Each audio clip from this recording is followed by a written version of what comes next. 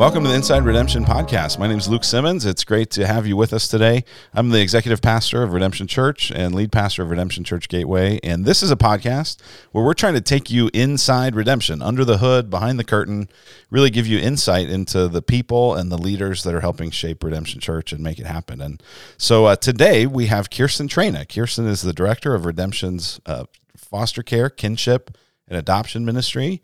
And I think it's going to be fun to learn from you, Kirsten. So Kirsten, welcome. Thank you. Thanks for having me. It's awesome to have you. How many podcasts have you been a guest on in your life? This will be my second one. Your second one? Yes. How cool. Yes. What was your first one? We did one for women's ministry when I was at Tempe. Oh, cool. Oh, yeah. Well, so you're a veteran. Oh, yes. You've done this a bunch. Yes, that's what I classify myself Yeah. as. Well, I'm glad that you're here with us. And a lot of our conversation is going to lead to kind of helping you help us understand this ministry. And it's a sprawling, changing, developing, keep you on your toes kind of ministry. And I want to get to that. I think just to talk through, like, what are some of the experiences of families that are engaged in foster care, kinship, and adoption? What are the surprises? We'll talk about that sort of stuff. But I want to start, I think, just with your story, help people get to know you a little bit. So, Kirsten Traina, your maiden name was? Lockie. Kirsten Lockie. And where did Kirsten Lockie grow up? I grew up in Bozeman, Montana, about 90 minutes north of West Yellowstone. My dad was a potter, so we took pottery into the park. So I grew up a lot in Yellowstone National Park. Wow. I've heard that West Yellowstone is just bananas. It is literally one of the coolest places. It's like the Grand Canyon, like, you can't, it's beautiful. But for me, like, I'm not a hiker really. So, like, I kind of look at it and it's like, okay, that was really pretty, God. But in Yellowstone, it is really interactive. And so you can hike, you can sit and enjoy things. There's tons of animals. You drive from one side to the other. So it's amazing. It's nice in the summer, but the best time to go through Yellowstone is to snowmobile through the park. Wow, that sounds like a way to get eaten by some kind of wild animal. Well, the ones that eat you hibernate in the Oh, winter. okay, so good. It's a lot safer. So your dad was a potter. Did that mean you did pottery as a kid? Yeah, no. My skill set revolves around Excel spreadsheets. Okay. So if there ever is an art project, I would have to frame Excel spreadsheets. So you would have been good at helping your dad figure out how to make sure his merchandise got sold in these places. Yes, and my dad was I got a lot from my dad. He used to time himself on how fast he could throw, like, he would throw these little bells, and he would time himself because for him it was a way to raise money for his family. And so the faster he could do them, the better he would get done. So there is a little bit of OCD that translated into. So he wasn't taking the time mostly to, like, finely craft every little piece. No, he would. I'm sure he had moments of that. And it was beautiful. But he was cranking it out. Yeah, it was selling production it to tourists. pottery. Mm-hmm. Huh, wow, yeah. interesting. So we did art shows when I was a kid, traveled around the U.S. I think a lot of us, all three of my two brothers and I all own our own businesses. Okay. And I think a lot of the work ethic came from, we would always go to Disneyland, but we would do an art show first. So there was always, I was 8 or 9, I could run art shows, make change, all that. It was just a very family. I mean, I guess you could do that when. You have two brothers. I have two brothers. What order are sister. you? So I'm the oldest. Okay. And then I have That's what I was going to guess, but yeah, I didn't know. It's a surprise. I'm the oldest, then my brother Josh is 18 months younger. My brother Tim is 18 months younger. And then I have a younger sister who's 4 years, she always tells me, 4 years and 11 months younger than me. She has a disability and lives with my parents, but comes down here 6 months out of the year. And so, wow. Yeah. So if you told me you grew up in Montana near Yellowstone with a pottery parent, I would imagine you on some sort of hippie commune. You would totally, like, it sounds like that, but it really, not like that. It wasn't, It was, my dad's studio was in our backyard in the garage.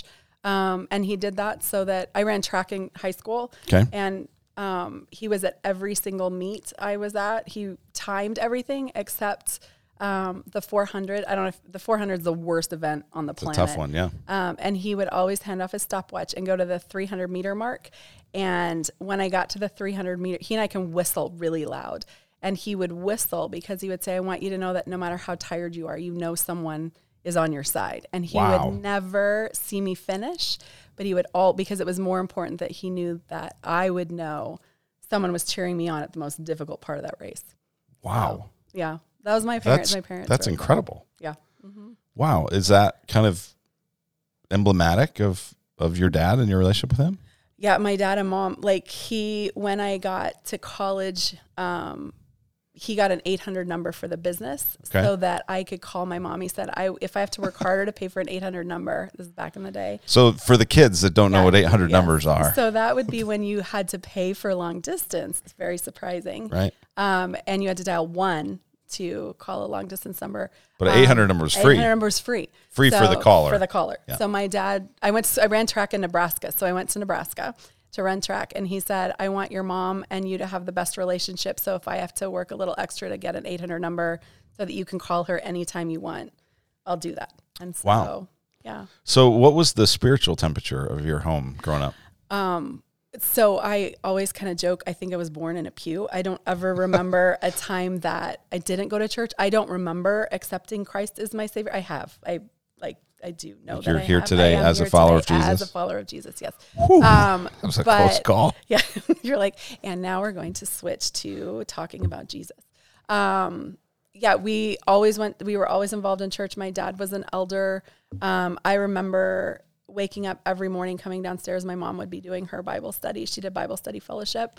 That was just our family. That was a huge part. And I was really always surprised at Redemption when you guys talked at first, when I first started going about all of life is all for Jesus, because I didn't know that people didn't think that.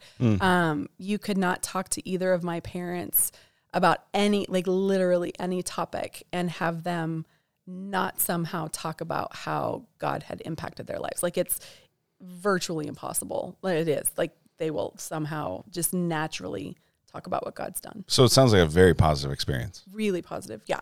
I don't think that it was my experience till I got to college. Like, I know that I was a believer. I know that it was important to me. And it was, ironically, when I got to college, I was teaching Bible study fellowship. I was a leader, and it was in Romans, and it was this whole thing. And then Tom was going through the 5 points of Who's Calvinism. Tom? Tom Schrader, the founding pastor of Redemption, but East Valley Bible Church back then. Yes. Gotcha. Yeah. And he was going through the 5 points of Wait, Calvinism. hold on. So you're doing BSF in college, or you're saying when post? I moved here to Arizona. Yeah, sorry, Gotcha. I did it through college, but then when I moved here to Arizona, and You're now an adult. We'll come back to college. An adult in air quotes there. Right. Young adult. And you're adult. helping with BSF Yeah. and listening to Tom Schrader. Sorry, there we go. I'm sitting there going, I have never heard the doctrines of grace. Like, this can't be possible. I'm 30 years old, and I've gone to church my whole life and have never heard this. And I remember just being really upset and sitting down with someone and saying, I can't teach this. I don't believe it. And she's like, well, first of all, it doesn't matter what you believe. It's true. So that's strike one. And secondly, she said, you need to read Job 38 through 42. And I'm like, oh, great. The guy who went through a lot of really hard stuff. Like, I don't know how this is going to help me. Yeah. And I remember I can visually picture where I was sitting on the bed and reading that. And it was as if God was speaking to me. And it was like, you sit down and you just listen and let's just hear what I have to say. And I got done. I'm like, okay, totally believe this. Wow. And it really did take God out of a box for me and just give him this amazing. And I think I would say definitely that it was at that point that everything that I had grown up with and everything I had ever heard gelled into, oh, this is who I am and this is what I believe. Wow. So, yeah. It's striking to me just to hear you talk about having that level of support in a family and then thinking about what you do with foster care. Yeah. And thinking about, I'd imagine that some people get into foster care because they've been a child in the foster care system, or that was kind of part of their story and they want to help, they want to give back. Yeah. But it's interesting to me how some of that stability and strength and that positive and godly environment, like, I wonder how the Lord, have you ever reflected on how the Lord used that to prepare you for this kind of ministry? All the time. I think, I have always thought that every job I've ever had was the job that prepared me for the job that God had next. I was rarely in the job I was because that was only where I was supposed to be. It was always training for whatever God has next. Yeah. When I growing up in Montana, just in a lot of different areas, it's very white. I don't know if you're very familiar with that, but Montana is a pretty white state. Yep. And my parents would work really, really hard. It's an agricultural college in Bozeman. And so they would go and ask students from other countries to come spend holidays with us. Oh, wow. To come do that. So we had a I mean, as diverse as Montana could be, my parents really made that a big part of it. Why was that important to them? Do you have any idea? Why wouldn't it be? Like, if you ask them, they're like, well, why wouldn't? Those people needed a place to have Thanksgiving, and we had extra food, and why wouldn't we all get together? It was just a natural part of their life following the Lord. So natural. When I was 16, my dad decided, he was listening to a radio show, and he heard about John Perkins. And he decided. John Perkins is a pastor, community development guy. Civil rights, huge thing and he ran a community center called the Harambee Center out of Pasadena. Yeah. And my dad called him and said, hi, we're coming for spring break. And he's like, don't come. And my dad was like, no, you don't understand. We're coming. We will come. We will do anything you want. We will mow your lawn. We will He's like, here's what I want you to do. Yeah. Don't come. Yeah, don't come. Sorry, we're coming not anyway. to go. And I don't know like where we went. I still remember going, I don't know that it was a super safe place that we were. But my dad didn't really care because we were going to serve. And we spent a week at the Harambee Center with John Perkins. It's very, you ask what God had done. I learned to cornrow hair. Oh, wow. And I look at that and I'm like, now that's what I do with my daughter, every couple months. And they just were like, this is what we do. God's called us to serve. This is how we do this. And that's awesome. That was kind of, yeah. And then, so you went from Bozeman to Nebraska to run. I ran track. Did you run the 400 in college or what? I ran the 4 and the 8, but I don't know that you could classify it as running because everybody I ran with was preparing for the 92 Olympics. So it was a little different level than, I don't know, Montana track and field. I felt a little bit like the rabbit in front of, racing animals. Except for you weren't in front for very long. I was not. It was like, let me get you out of the starting gate, then I will pull over so you don't all crush me. A couple of my teammates won medals in the Olympics in 92. Okay. But again, it was the way that God got me to the place that he got me for the thing that I was doing for the thing that I was doing next. Yeah.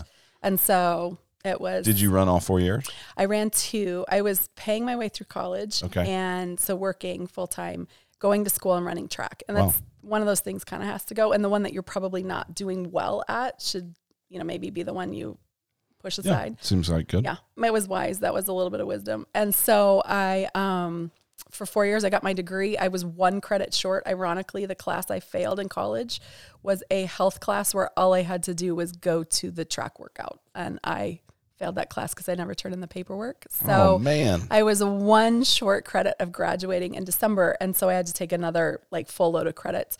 And I had gotten a job at a photocopy shop because they paid back in the day, $8 an hour was great minimum or great wage. Yeah. And I don't know, photocopying papers 8 hours a day is really close to it's awful. And so I went back to the athletic department to my academic advisor because I was like, he's got to have something I can do. I'll do anything at this point. And he had been promoted to the assistant athletic director in charge of academics who needed an admin. And so I was like, okay, I can admin. I just proved I can photocopy things. And so, they're like, but you do have to turn everything in. And I will do this. So I did that for a year and I had to write out, you were an athlete in college. I was. Did you have grade cards where they sent cards to your teachers to find out how you were doing to make sure everybody was passing classes? Maybe. Okay. So probably. At Nebraska they do because they have a 70% graduation rate of football players. They want to make sure they maintain that. So I had to handwrite every card out for 5 classes for every college athlete. And I was like, this is so dumb.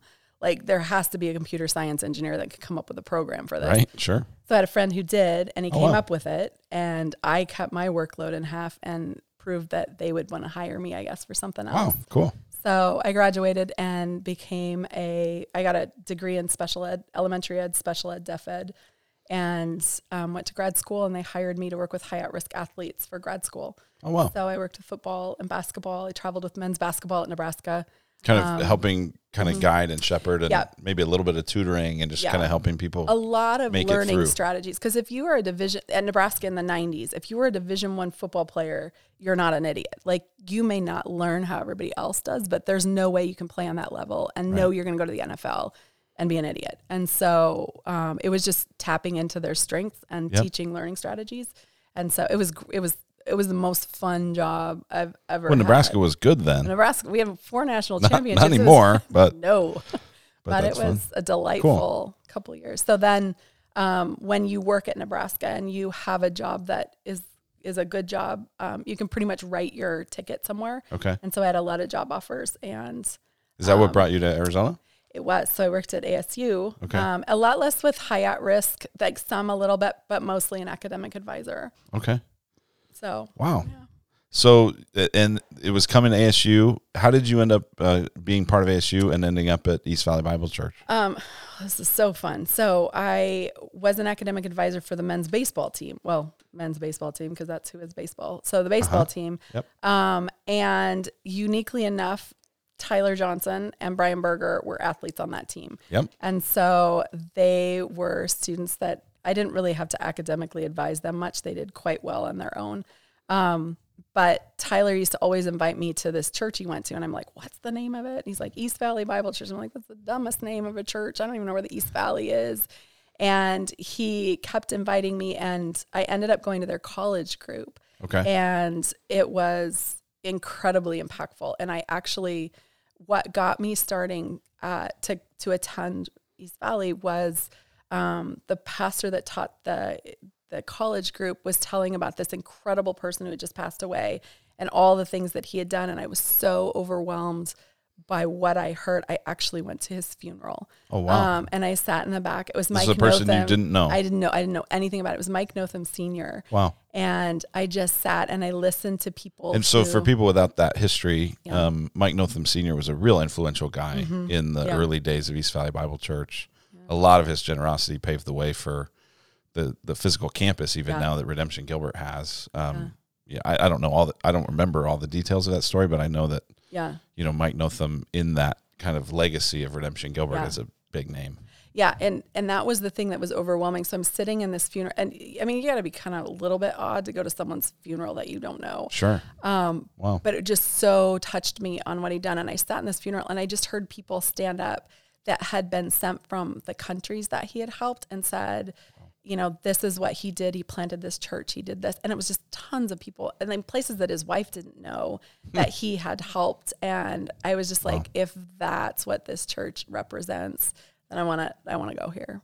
So. Wow. That's really interesting. Yeah. So my introduction to East Valley was at a funeral. Yeah. So, how about that? So you've had a lot of different jobs, Yeah. right? You've worked as a church admin in a few different kind of environments. Yeah. But one of the ones that I think is the most interesting that I want to talk a little bit about before we get into some of the foster care stuff is the restaurant world. Oh, yes. My other So tell us about that. So at the church we were at, I volunteered. They did like dinners for new people. And I was like, well, I know how to carry food. Like I waited tables through college. So do you know that that's where I first met you? What is that? Really? At Walter's house? At Walter's house. Really? So Walter, who was that college pastor, had planted a church, and I was coming down to visit Tyler. I knew him from baseball, and Molly and I were about to get married. We were like a month away from getting married. We're thinking about moving down here to Phoenix, and we were staying at that house, and the church was having this big newcomer dinner. Yeah. Dave cooked. I think you guys were relatively newly married. This would have been like 2001. I met him that night. You met him that night? Never met him before. Oh, wow. Okay. Yeah. So I met you the same night I met Dave. Yeah, well, I guess he made a bigger impression, which is probably good because I was engaged at that point. But I remember he made like skirt steak, and it was like, this is the newcomer dinner? Like there's steak at this thing? I want to come here. So anyway, so I helped serve. He was doing dinner. I had offered to help. Like I don't really think twice. I'm like, hey, can I help? And so he said, can you cut up these mushrooms? And I was like, well, yeah, it's a knife and it's mushrooms. How hard can that be? And so I used his chef's knives to cut up mushrooms on a granite countertop without a cutting board. So that's how much he likes me, because he actually then asked me out. So that was good. Well, it wasn't his countertop. Yeah, that is true. Yeah. And he's like, well, I'll cook. I'll cook anyway. You make Excel spreadsheets. And so I asked him, this connects you too. I asked him for the recipe of something he had made. It had like an apricot sauce on it, I think it was. Okay. And I said, I want to make it for my friend Andy. And he's like, oh, okay, yeah. And then he changed the subject. And I was like, well, no, can I get that recipe? I want to make it for my friend Andy. And he's like, yeah, okay. And then he changed the subject. And I said, my friend Andy's my roommate. She is da-da-da-da-da. And it's Brooke Burns' sister. Oh, okay. Andy. And he's like, oh, Andy's a girl. And I'm like, yeah. And he goes, yeah, here's the recipe. And so he wouldn't give me the recipe to make it for some other guy. But when he found out That's Andy awesome. was a girl, yeah. That's really funny. So Dave's your husband, Dave's my and he's a husband, chef. And you guys been married how long now? Not in 19 2001. years. I got that wrong. 19 years, yeah. Okay. We got engaged under the tree at Rockefeller in New York. Wow. The Christmas after September 11th. Okay. So it was a really wild time. So married 19 years. And so tell us about the restaurant that you guys own. So we started a catering company through that, getting plugged in dinner because everybody was getting married. So we figured we could probably cater weddings. Mm-hmm. We catered our own. Don't do that. That's dumb. Hire someone.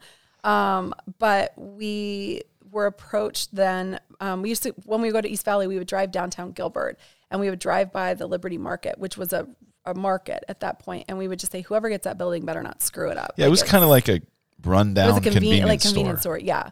But pretty beat up. Totally beat up, but great bones. Like you're looking at it going, man. And we would say, whoever gets that better not screw it up. Well, in that time, I mean, if I remember right, you had Joe's Farm Grill downtown. You had the little farmhouse restaurant, the breakfast place. Yep. And then across from Joe's Farm Grill, where Postino is Joe's now. Grill Barbecue. Yes. Yeah, Joe's Grill Barbecue. The barbecue. Yep. Across from there was Postino. Where Postino is, it was this Gonzo's. like every 8 months a new restaurant would come in and fail. Yeah. Yep. Nothing would last. No. And I feel like the thing that really changed downtown Gilbert was Liberty Market. Yeah. Well, and because it I remember people would ask, like Joe Johnston had approached us and said, would you guys like to do a restaurant together?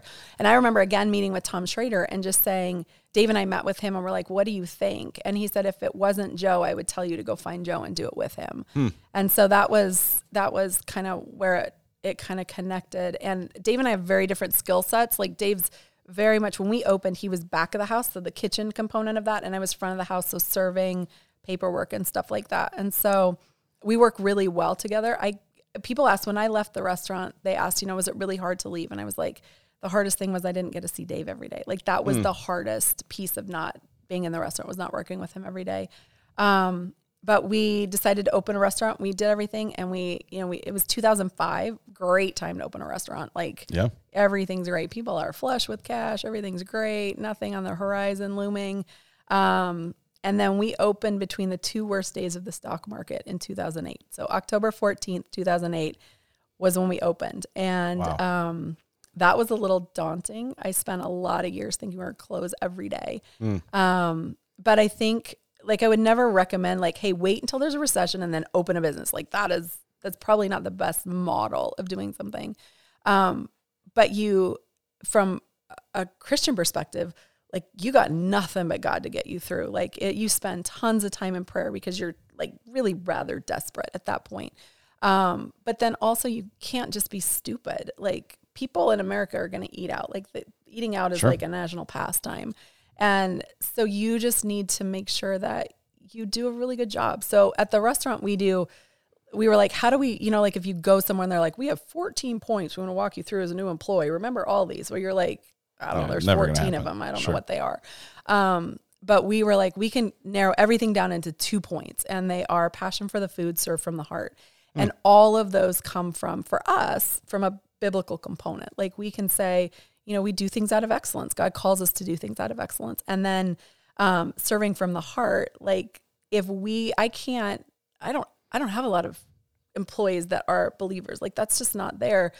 But I can serve them and I can care for them somewhere deeper than just, hey, let me write you a paycheck.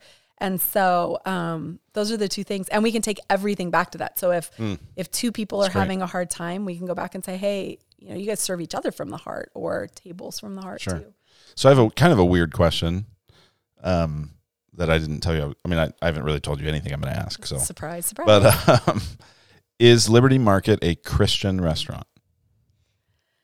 Liberty Market is run by Christians, but it is everything else. And I love that piece about it because my job at the restaurant is to love and care like Jesus. Yeah. And God doesn't call me to pick and choose who I love and who I care for. So I don't get to pick and say, oh, nope, yep. And so I think that's my favorite part, is just being able to It's my favorite part and the hardest part because I'm not a very good like you're a witness. Everybody says you're a witness all the time. Sometimes I'm a really sucky witness. Can I say sucky? But that's pretty much, I don't do a good job. That's what a bad witness would say is they would say they were a sucky witness. Oh, there we go. There we go. But it lets me be convicted of my sin and care for people as well. And so it's so your faith is, undoubtedly shaping and informing and directing the way you guys operate the restaurant. Yeah. But I asked the question partly because I think it's funny anytime people describe inanimate things as Christian, right? Like music or a restaurant or a movie, or it's like, well, did the restaurant repent of its sins and believe in Jesus? But I do think to say like, no, we're operating it from that perspective. Yeah. But I'm sure you have a number of people who work with you and vendors and customers and employees and lots of folks who would not just not be Christian, but might even oppose it. Yeah, antagonistic. Absolutely. Yeah. And so you have the opportunity to live as a believer in that environment. Yeah. And my expectation is none of that on them. Like I think that frees them up to be who they are, and frees me to be frees me up to be who I am. I just know that I get to check that somewhere. Like I have a calling. I have what I'm supposed to do. And so I think I like that because I like, you and I've talked about this before, I like messy. Like my whole life has been with messy people, me included. And I think there's a beauty in that because sometimes what I've seen in the church is this facade of I'm fine, I'm great, everything's good. And it's like, well, you probably aren't. Like you're probably pretty messy. Yeah. And so when that's stripped away and people are messy, like it's so much easier to have conversations with, because you're not having to like mince around are you messy? It's like, oh yeah, you straight up are. Okay, this is great. Me too. Right. So I like that. So my oldest daughter, Abby, occasionally will mention that she would like someday to start a breakfast restaurant. Ah, yes. Because, I like to make breakfast on the weekends. Yeah. And, she says she would feature my recipes, which sounds like a really boring restaurant. But if you were giving Abby or anyone starting a restaurant a couple pieces of like, hey, here's some advice, do this, don't do this, keep this in mind, what would you say?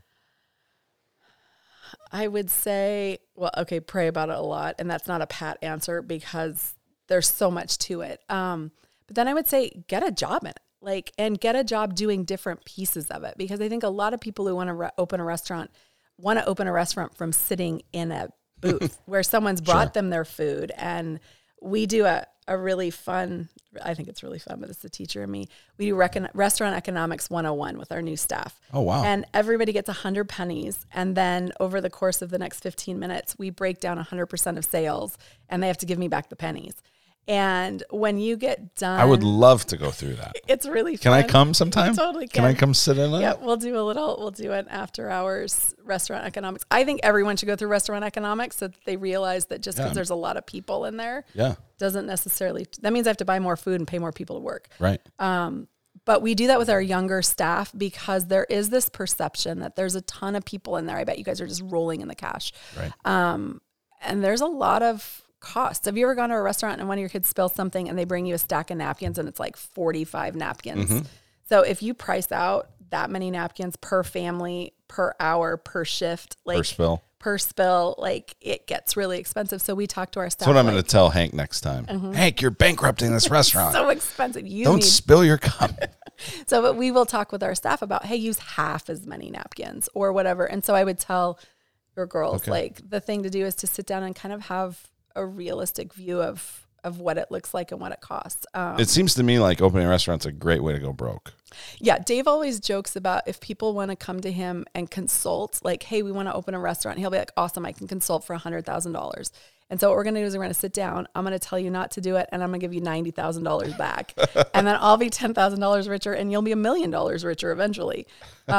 Because it does, like the restaurant business is amazing and it really is good, but it's really hard. Dave just got Saturdays and Sundays off so that we could spend time together as a family. And the first 2 weekends that he has those off, he has to work both days because it's really hard to find staff right now. And that is, it depends on your model, but our model is that, we will pitch in and help if there's a shortage. And so it's really hard.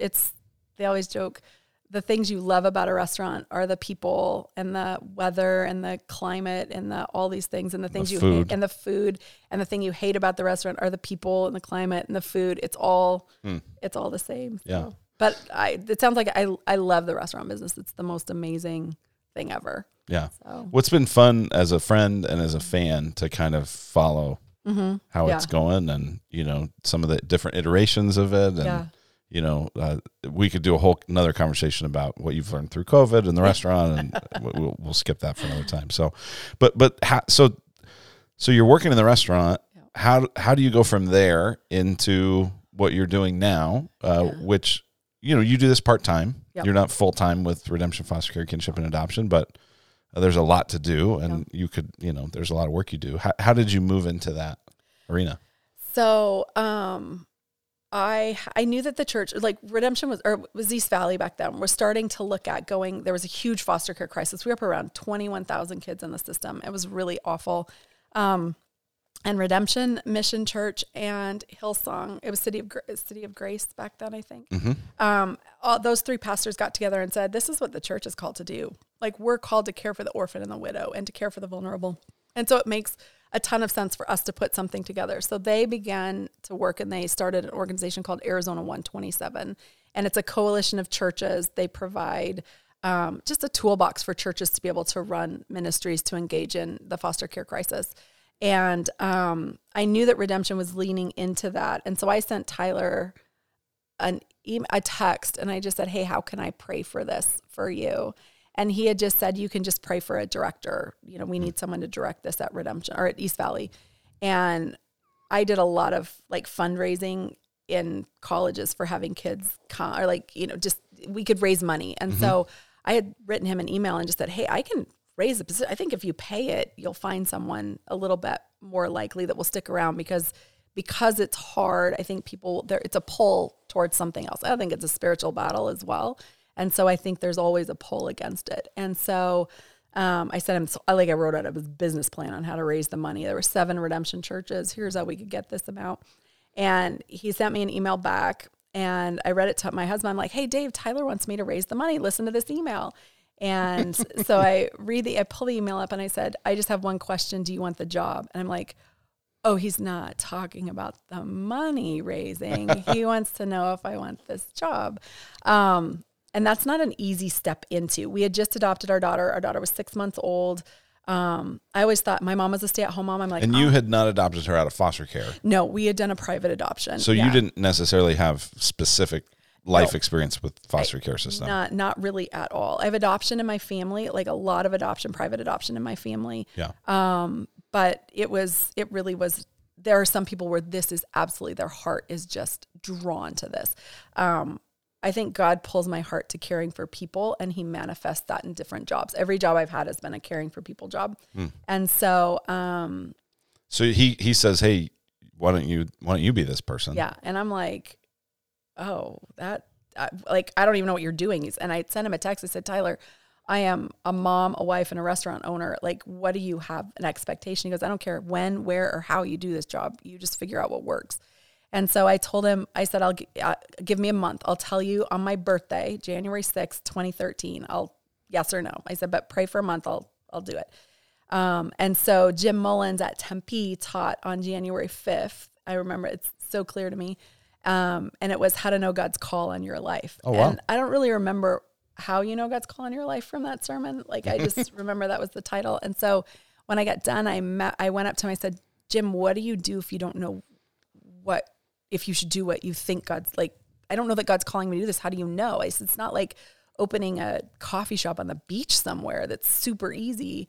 And I said, it's you're signing up for total brokenness. And Jim looked at me, and as only Jim can with Jim's questions was, has God done anything in your life to prepare you for this job? And it was, and I called Tyler that night because I was like, everything that was you had talked about unrelated things being connected together. And it was like everything fit into this perfection of puzzle piece that was like, wow, this is exactly, I don't know what I'm doing. I don't know how it's going to work, but everything I've ever done has prepared me for this. Wow. And so you were called into it. And from there, It all just went amazing. Yeah, it's so like, oh my gosh, it's just, I sleep really well at night. There's no problems.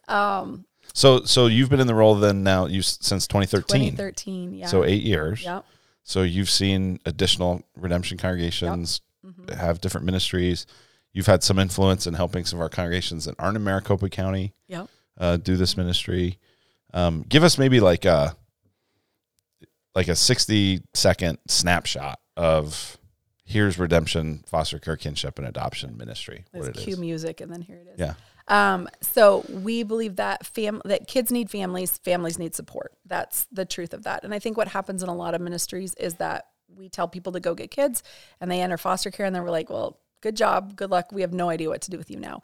And so there is tons of trauma. There's tons of brokenness, all of that. And so what the first part is mobilizing families to become foster and adoptive families. So that's all across Redemption, where we'll put an orientation on that the state requires, and multiple congregations will attend that. And we work closely with Arizona 127 on that. And so then once families become licensed, then within those individual congregations that have a space for that, we put together support groups and a support system for them there. Okay. And it's very set in stone, like here are the things that you need to do, and then very fluid but how you do it is a little bit different because every congregation, it's fascinating, covers a different component of foster care, kinship, and adoption. Well, let's maybe, to shape our conversations, let's kind of take those two things of, kids need families, families need support. So if we go kids need families, how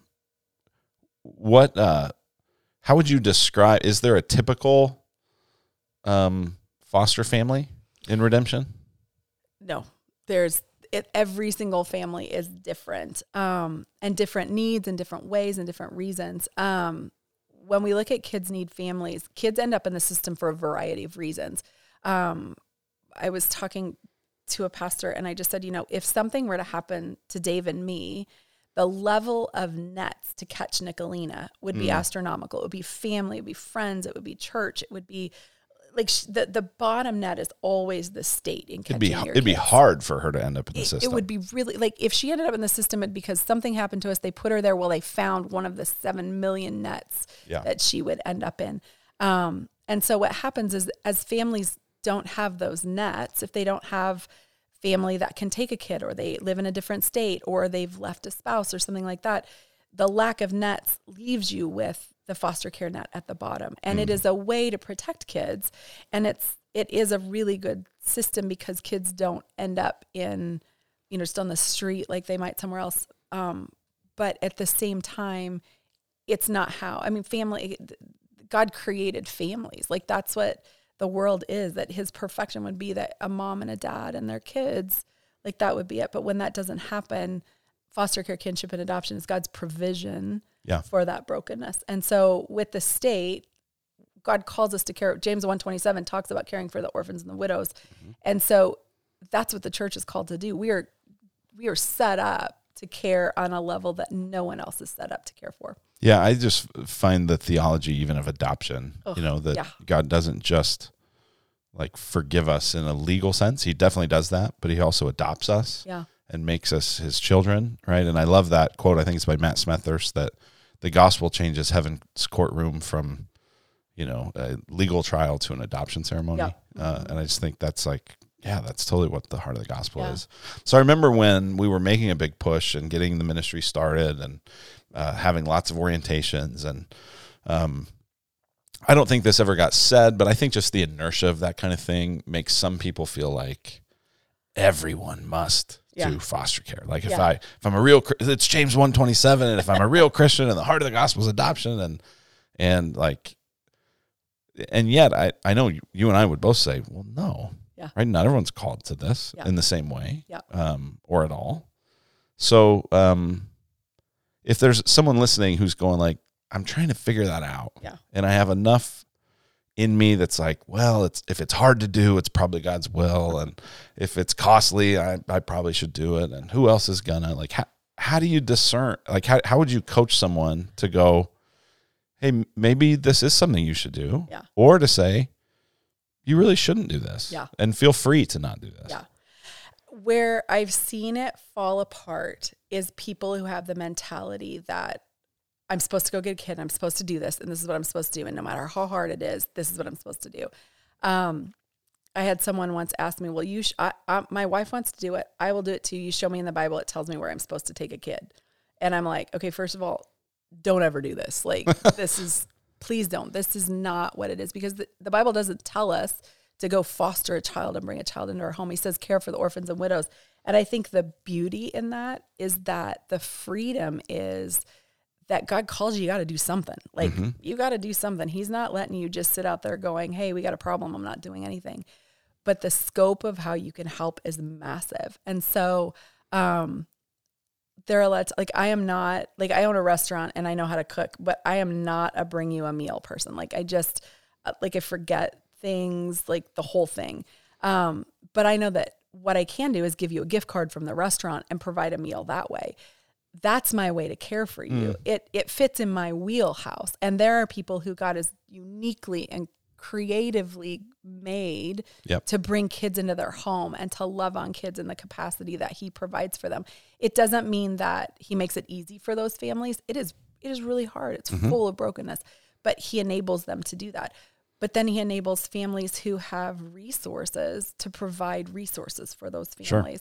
Or, I remember with Molly and I when we were, because we were doing that as a church and going, and it was like, hey, speed of the leader, speed of the team. Like, I better go through the orientations and do the thing. And is this something God's calling us to? And a lot of people we'd talk to would kind of say, well, what's the biggest need? We want to meet the biggest need. And I would kind of go like, I don't think you do. Because if you did, you'd probably end up with like 15-year-olds in the foster care system. But people go, what's the biggest need? And I kind of at some point realized, you know what? I don't think that's the right question. I think the right question, at least for us, is what's the biggest need we can meet? Yeah. Which I know there's a certain kind of person who will go, well, that's just a cop-out. That's just a way to get yourself out of it. And I hope that's not what's going on in my heart. But I do think that's an important question. And the challenge with it is it requires discernment, right? It's just easier to kind of go, well, everyone should do this, but it really does require some discernment. So what are some signs, if you're talking with someone and you go like, what are some signs that this might be something the Lord's really inviting them into? I think like the wisest thing is people will come up to me. It's like the restaurant. I've always wanted to open a restaurant. Like, okay, then let's talk about that with kids. Is there like 100 pennies version of how to figure out if you should do foster care? It's not adoption. It's a little, no, that would be a lot easier. It really is hard. And it is people that come up and say, I've really had adoption on my heart for a long time. I've really thought about fostering. My family did this when I was a kid. And so what we just really try and tell them is that we walk you through the process. Like, there's a set of classes that we offer. There's 3 or 4 classes I can send you through that we tell you, like I tell people, like, we're not giving you a child at the end of any of these classes. Like, that's not a parting gift. But sit through the orientation and hear. Like, our orientation is called Finding Your Place in Foster Care. And what it enables you to do is we have a court-appointed special advocates, CASAs there. That is a great way to get connected. We have mentors there. We have foster parents who are just saying, I don't want you to take another kid. I need you to help me in this capacity. And so you see a variety of ways that you can serve. And then you finish that class. And then we say, take the second class. It's a basic training. It goes into what it's like to be a foster or adoptive or a kinship family. It's a 6-hour class. That's if you have a hard time committing to the 6-hour class, you're going to have a hard time committing to bringing a child into your home. Sure. And so we just go through those, because even at the end of these classes, and one of them is a trauma class, which first of all just teaches you a lot about yourself. And then you're like, this is genius. But when you get done, you're like, okay, I have a better scope of now what the conversation is. Yeah. Now I'm not asking myself questions I don't know anything about. Now I can, like you had said, now I can ask the questions I need to be asking. Well, what I love about that is that even the orientation is built around, we want to help you figure out what God's calling you to. Yeah. It's not built around, come to this thing so that we can guilt you into doing this hard thing. Yeah. And so I just really appreciate that. And I love that, what we're saying is we want to walk with people through that whole process of discernment. And really provide resources, provide, connections with other people that'll make it where if someone goes ahead and heads down that road, they have much more of an opportunity to be successful with it and to enjoy it and to endure it. Yeah. I think that's the biggest thing. We talk about, like, there are two things we see. You see, if you're in foster care, kinship, and if you're a parent, at some point in time, you're going to be a family in crisis. Like, something's going to happen. If nothing happens, something's happening. But like going through that and saying, we know this is true, but then you also have crisis families, and we want to prevent those crisis families. And by going through classes and by meeting with people and asking the questions and being willing to have people ask the questions of you and get to that heart thing, that's when we don't have those crisis families. It doesn't mean there aren't problems. It doesn't mean it's not hard, but you go into it with your eyes open, and you know it's going to be hard, but you have a group of people that can walk alongside you. Yeah. So kids need families, and then families need support. So that's what a lot of our ministry does. And the interesting thing here is it's not like you, Kirsten Trena, have a centralized redemption support group. Right. What you've done is created some kind of systems and foundational principles and ideas to help congregations develop ways to support families that are going through that. Yeah. So maybe give us a little bit of and like you said earlier, different congregations do it differently. A lot of that depends on the stage of development of those congregations and the families and the needs, right? Some congregations, I think the folks being supported are way more in foster care. Others are way more, they've already adopted, or they're, a kinship situation, which maybe just explain quickly what that is. Yeah. A kinship situation is going to be like if a kid hits that net and they need to go somewhere because they've been removed from their parents for a period of time. It's a family that they know. It could be a relative. We really want to keep kids in with their with a family member. But sometimes if a family member can't be found, but they have a good friend, that child will go with that friend so that they have the least amount of disruptions. It's already so this is almost like I wasn't looking to get involved in foster care, but I'm connected to a family where a foster need was uncovered, and now I'm in it. Yeah. And a lot of times it will be, grandparents or aunts and uncles and that sort of thing. And that's something that's a unique piece too, because with that comes the brokenness of your children. Like I have my children's children, or I have my sister's children. And so the family brokenness has touched me in different ways. Yeah. And so that's an area that we talk a lot about too, and how we support a different level of support and care as well. Yeah. So you talked about there's kind of the rock solid parts of support and then the more fluid parts. What are some of the rock solid pieces of what's important to support families? We do a support group, and that's the piece of that. And within that support group, the congregation has to come to me and say they're ready for it. What we found, a lot of trial and error, because I didn't know exactly what I was doing. So there were things I really did wrong when we started, and things we've changed and grown and learned in. But one of the big things is me going to church and telling a church, here's what you need to do. You have to do this. It's not born of them. And so the ownership is mine. The ownership isn't theirs. Yeah. And so we wait. And a lot of foster care, kinship, and adoption is waiting. It's just waiting and the beauty of it, man, this is the most amazing thing, is that with this, God's working so much in the background. Even for our experience with our daughter, the things that happen in the background before she became our daughter are so tangible. It's not even like, oh, I think I see God's fingerprint. It's like, oh, dear Lord, he's everywhere on that. And so waiting is a part of what you see in that. And so when a church is ready. And so we're like, oh, great. Okay, here you go. Here's your little packet. We sit down. Every church has what we call a redemption partner. It's the person who heads the ministry up. It's a volunteer position. And then they have a group of people that help them called active volunteers. It's a lot easier with a lot of people. It's really hard with one person because there's a lot of pieces. A lot of our families that lead that are also in foster care. And so when they go into that crisis mode, there's other people that can step in and help lead that, and you don't lose the traction that you have. And so that's the most healthy way to do that. Then we have a pastoral lead on that campus, would be our connection point with the pastor or with the pastoral staff and that congregation. And so it's mostly just kind of like you were saying, like a lot of families have these nets that would catch their kids. Yeah. You're going like, we're trying to build out some nets that help support these families that are entering into this and encouraging them that. So there's the support group that we also do some different workshops and trainings and things like that. So the different trainings, we really focus a lot on child trauma. And one of the big things that we learn is that we're a church that has a lot of foster kinship and adoptive kids in there.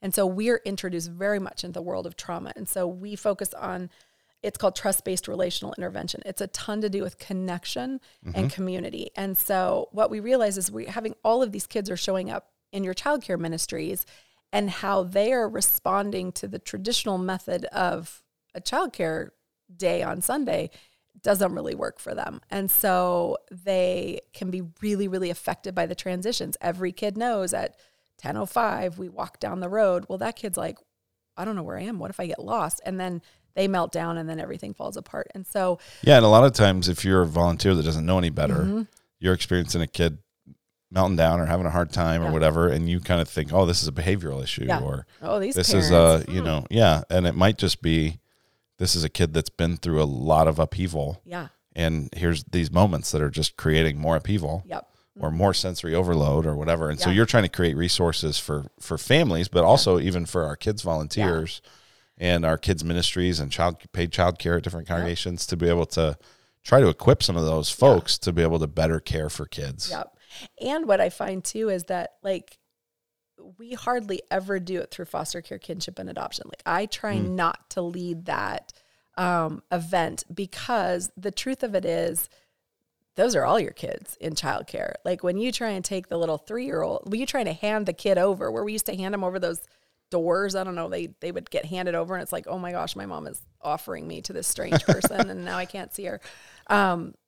That could be any kid. That could be your biological kid, and he's still going to have a hard time with that. And so what we really try and talk about is how do we prepare you for things. There's big T trauma and there's little T trauma, and that's every kid in your childcare ministry. And so when you have the skills to respond to a kid where when they're melting down and you sit down on the floor with them and you don't touch them because they have sensory issues, but you sit next to them and you listen, the kid's going to take 15 minutes to calm down anyway. You can calm it down by sitting with him, or you can call his parents. And our goal is never to have to call the parents. And so to empower childcare workers, and then we're doing a training for youth ministry leaders, because you guys get that trauma. Like it's whatever's coming is coming fast, and it's through our ministry because we're trained in that, but it really is just global knowledge for anyone who works with kids. Well, when I think about this ministry, I don't know that you and I have talked about this before, but I kind of think about sort of past, present, and future reasons why I think this ministry is really, really important. So a past one is, if you just look at the history of the early church, part of what made Christianity so compelling was the way that the early Christians cared for the discarded children and babies, children left to exposure. You know, abortion was less common. It was usually they were born and then just left. Yeah. And it was the Christians who rallied. And part of what showed the unbelieving world, like, wow, there's something to this, was the sacrificial love of people for orphans. And so I love that. We talked about the present reality, just that we are adopted by God. And so we image this.